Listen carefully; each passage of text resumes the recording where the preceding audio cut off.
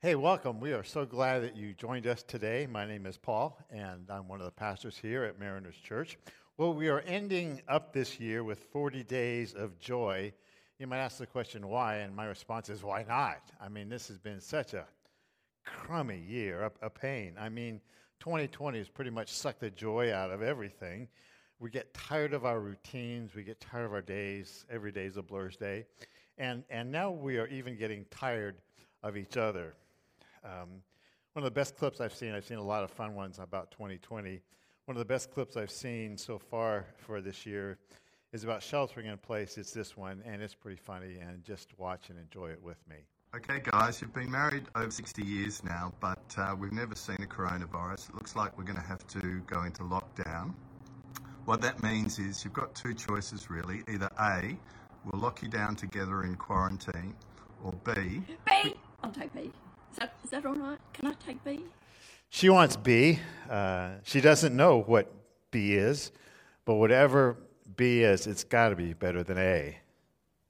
Hey, the difference between happy and joy is the difference between what's going on the outside and what's going on the inside.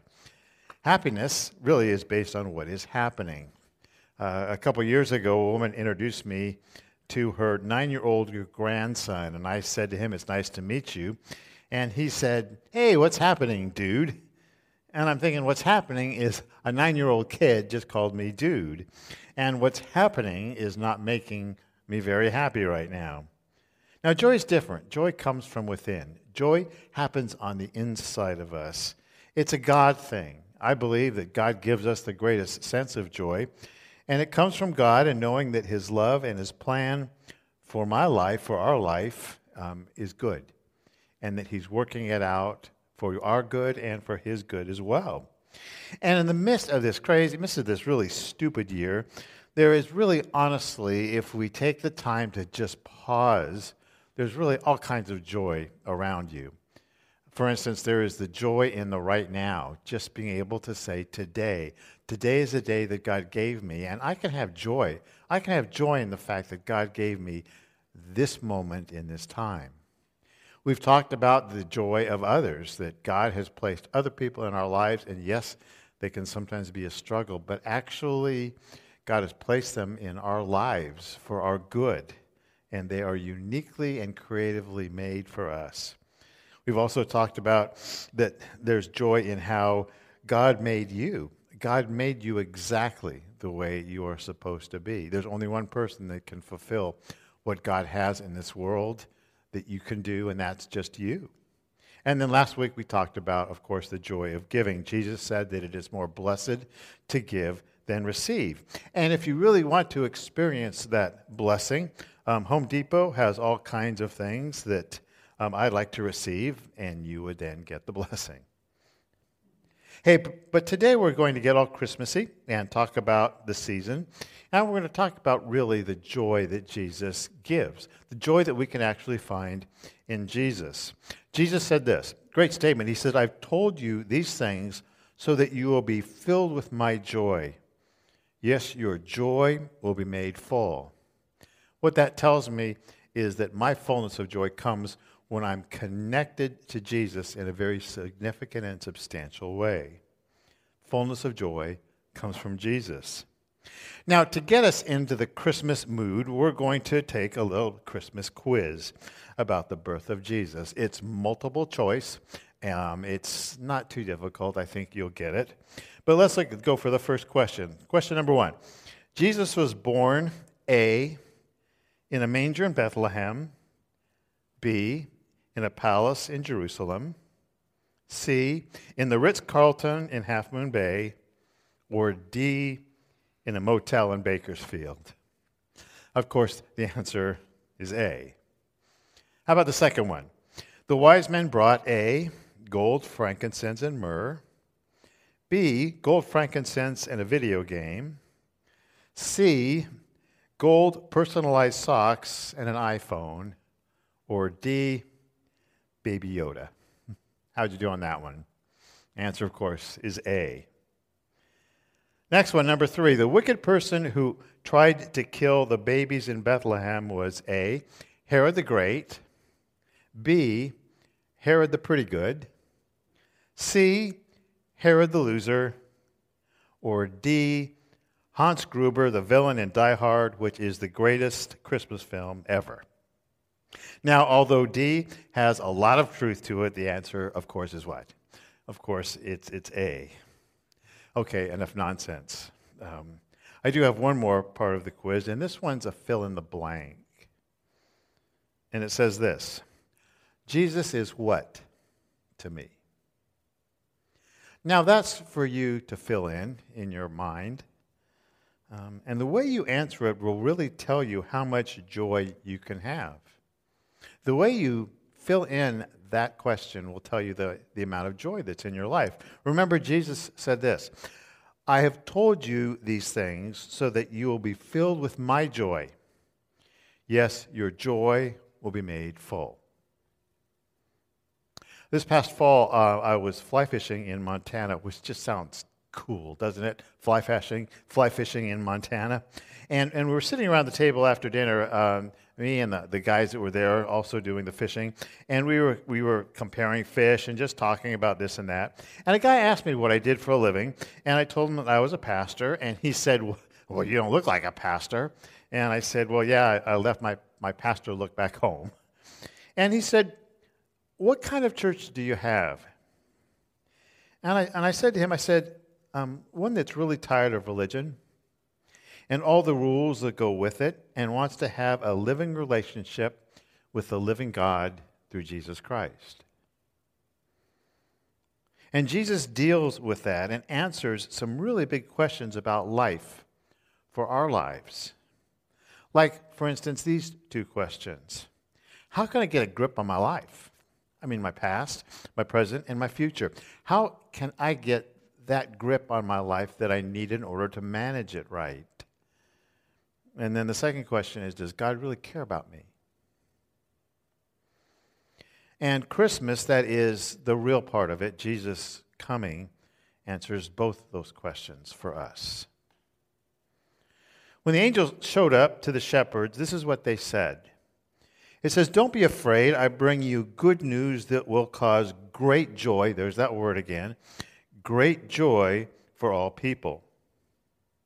Today, in the town of David, a Savior has been born to you. He's Christ the Lord. Now, you see that word Savior? What's a Savior? Oh, it's not hard. A Savior is somebody who what? Who saves. I was driving and listening to some guy on the radio. Remember radios? Oh, way back once upon a time. I was listening to a guy on the radio, and he said that there really is no such thing as wrongdoing, no such thing as what we would call in church circles as sin. There's really no such thing as sin. It's just a matter of different opinions on certain things, like right and wrong. And then he said this, and since there's really no such thing as sin, we don't need saving. And since we don't need saving, there's really no need for a what? There's no need for a Savior. And I thought, whoa. And then I said, whoa, because right then a car cut me off, almost hit me, and what went through my mind was definitely sin. This shelter in place has really brought out, I think, the best in some of us, but honestly, it can also bring out the worst in some of us. Sometimes when I meet with people, they tend to share not always the best part of their lives. People, when they talk to me, they share the real part of their lives, the part of their lives that they don't talk about very much to others, the heart of their lives. And in the back of their minds, as they're talking with me, as they're sharing with me, there's a question that they're pondering. And the question is this: with all that I've done, with all that I am, what does God really think of me? I mean, what does God honestly really think of someone like me? He must really not like me very much because of what I've done. Or if he does like me, he must barely tolerate me. Just kind of put up with me. I mean, ask yourself that question. How would you answer that? What does God think of me? Right now, where you are, what does God, or what do you think God thinks of you? And when I think of that, man, those kinds of questions, I think, well, I think I need saving. Most people will come in their minds with a thought that God is somehow mad at us. You know, this COVID thing, gosh, how many times have I heard? Is this the judgment of God, on us? Is God honestly really mad at us? And sometimes, because of that, we try and avoid, at least I do, I try and avoid painful things and painful subjects. And so sometimes we try and say, well, if God is mad at me, I'd rather just simply avoid the whole discussion, the whole issue, and stay away from that. And Christmas is God saying, I'm not mad at you. In fact, I'm going to lovingly pursue you, chase you down in a good way. This is what the Bible says. For God did not send his Son to the world that he may judge the world, but that the world may be, here's that word, may be saved through him. Well, how's the world saved through this? I mean, through Jesus. Okay, he was born, I get that. He grew up, I get that. How does this all work? I mean, how does it all work itself out? Or maybe you're going to be talking to your family about this. What could you share with them when they talk about Jesus and what he was all about? Christians for 2,000 years believe that the baby born in Bethlehem was and is God. I mean, that's the astounding thing about Christmas. The creator of the universe in the form of Jesus, God entered into this world. He entered his creation. That's Christmas. I mean, that's what Christmas is, period.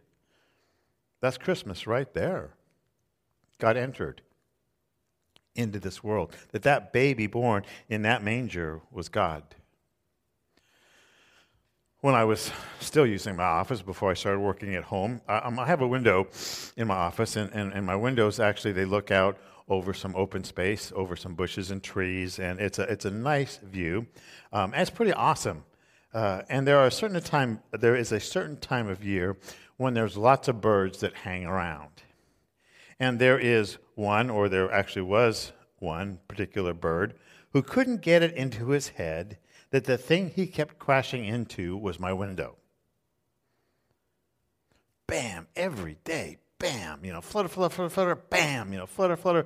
He'd land on the windowsill, he'd just kind of shake his head, like, okay, what just happened there? And then he'd fly off to a branch, and he'd come back, and he'd smack into the window again. And I felt bad for this little bird, and so I started, yelling at it, through the window, kind of trying to get it to go away. But it couldn't see me, and it would flutter, flutter, and, smack its head a few more times. And I'm thinking, man, you got to stop this or you're going to die or something like this. And every day for about 15 minutes, he'd come back and see if things had changed, and, of course, they hadn't. No matter what I said, it didn't work. And I thought, well, what can I do, I mean, I guess I could draw a picture of a bird with a red line through it, that would mean, no birds here, no smashing into windows, and tape it to the window. But I don't think that would help. I could draw, a dead bird lying there with little X's over its eyes, and right, this is what's going to happen to you if you keep this thing up. I'm not sure that would help either. I think the only way I could ever connect with that bird would be if somehow I could become a bird and somehow connect with that bird and show him that there's a better way. And that's what God did. God became a person. And that's why you may have heard the term, Jesus is God's Son or God the Son. Jesus became a person like you and me to show us how to live. And it is cool what Jesus taught, but there's more to it. There's the saving part.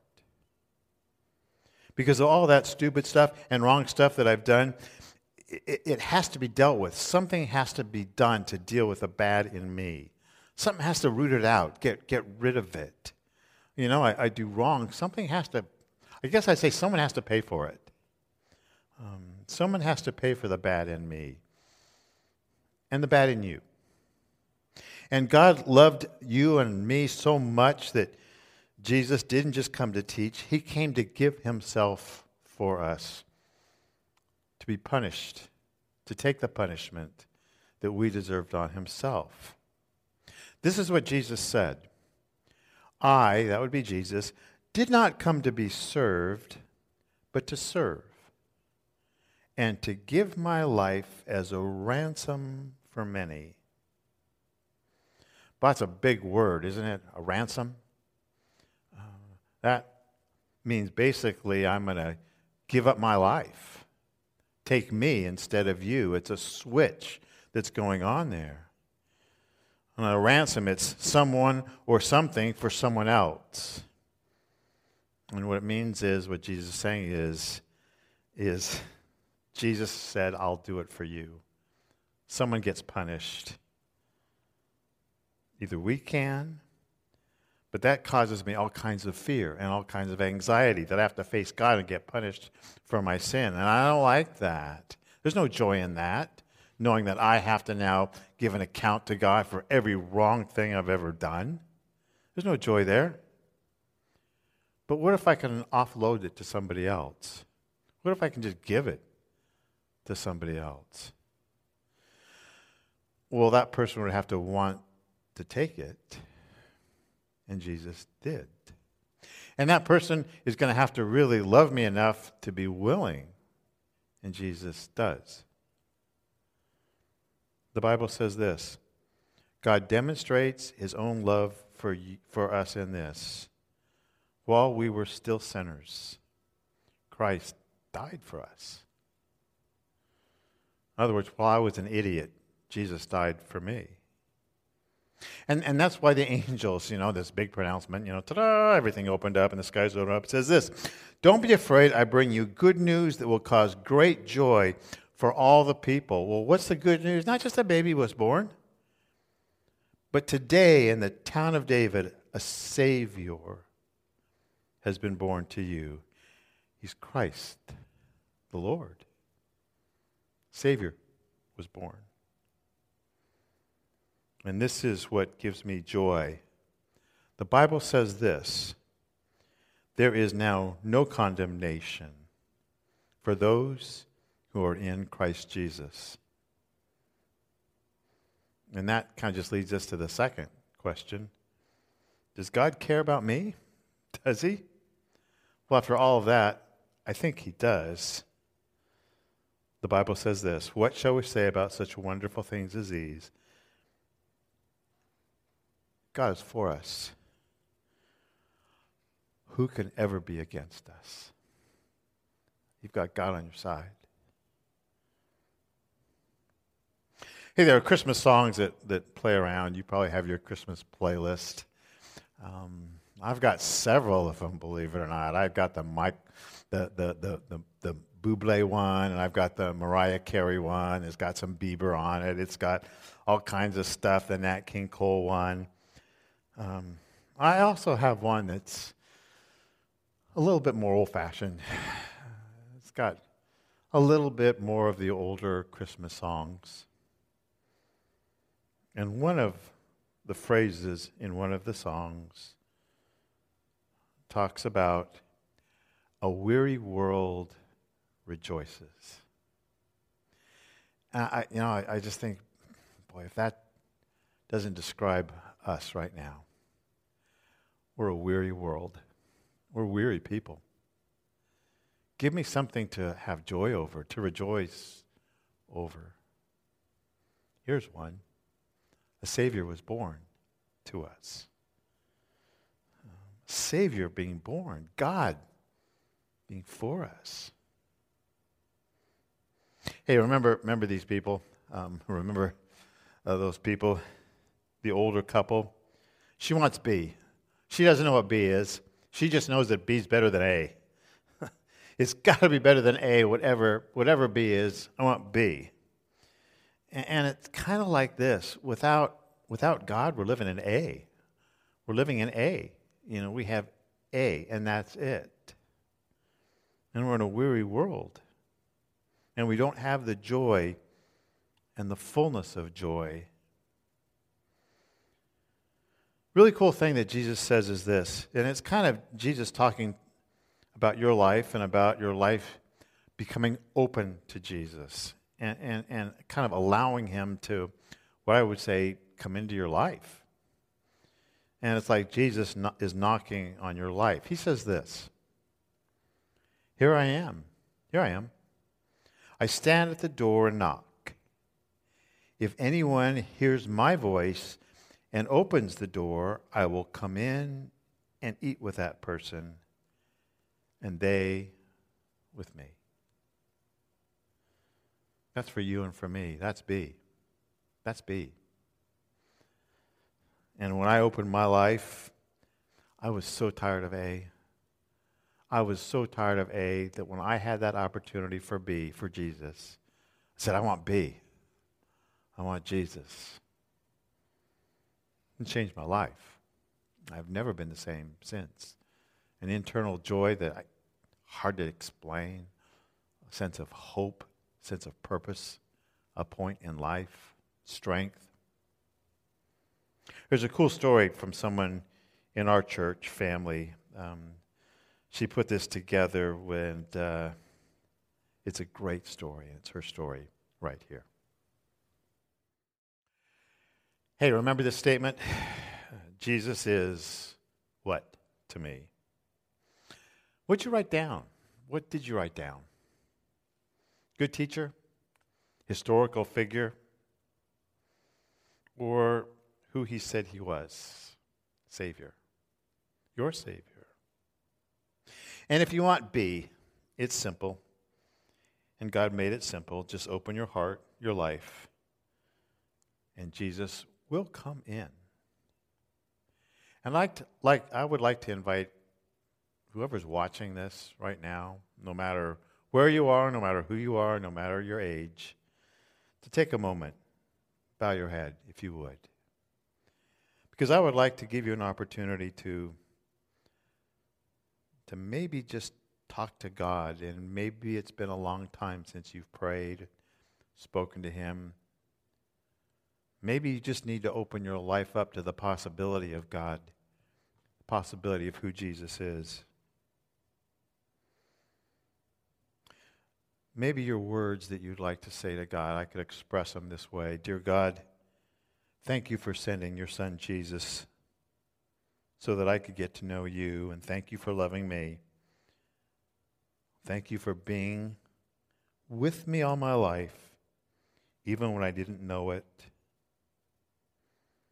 I realize I need a Savior to set me free from myself and from sin and from all the hurts and the habits, all the hang-ups that mess up my life. And I ask you to forgive me for those things.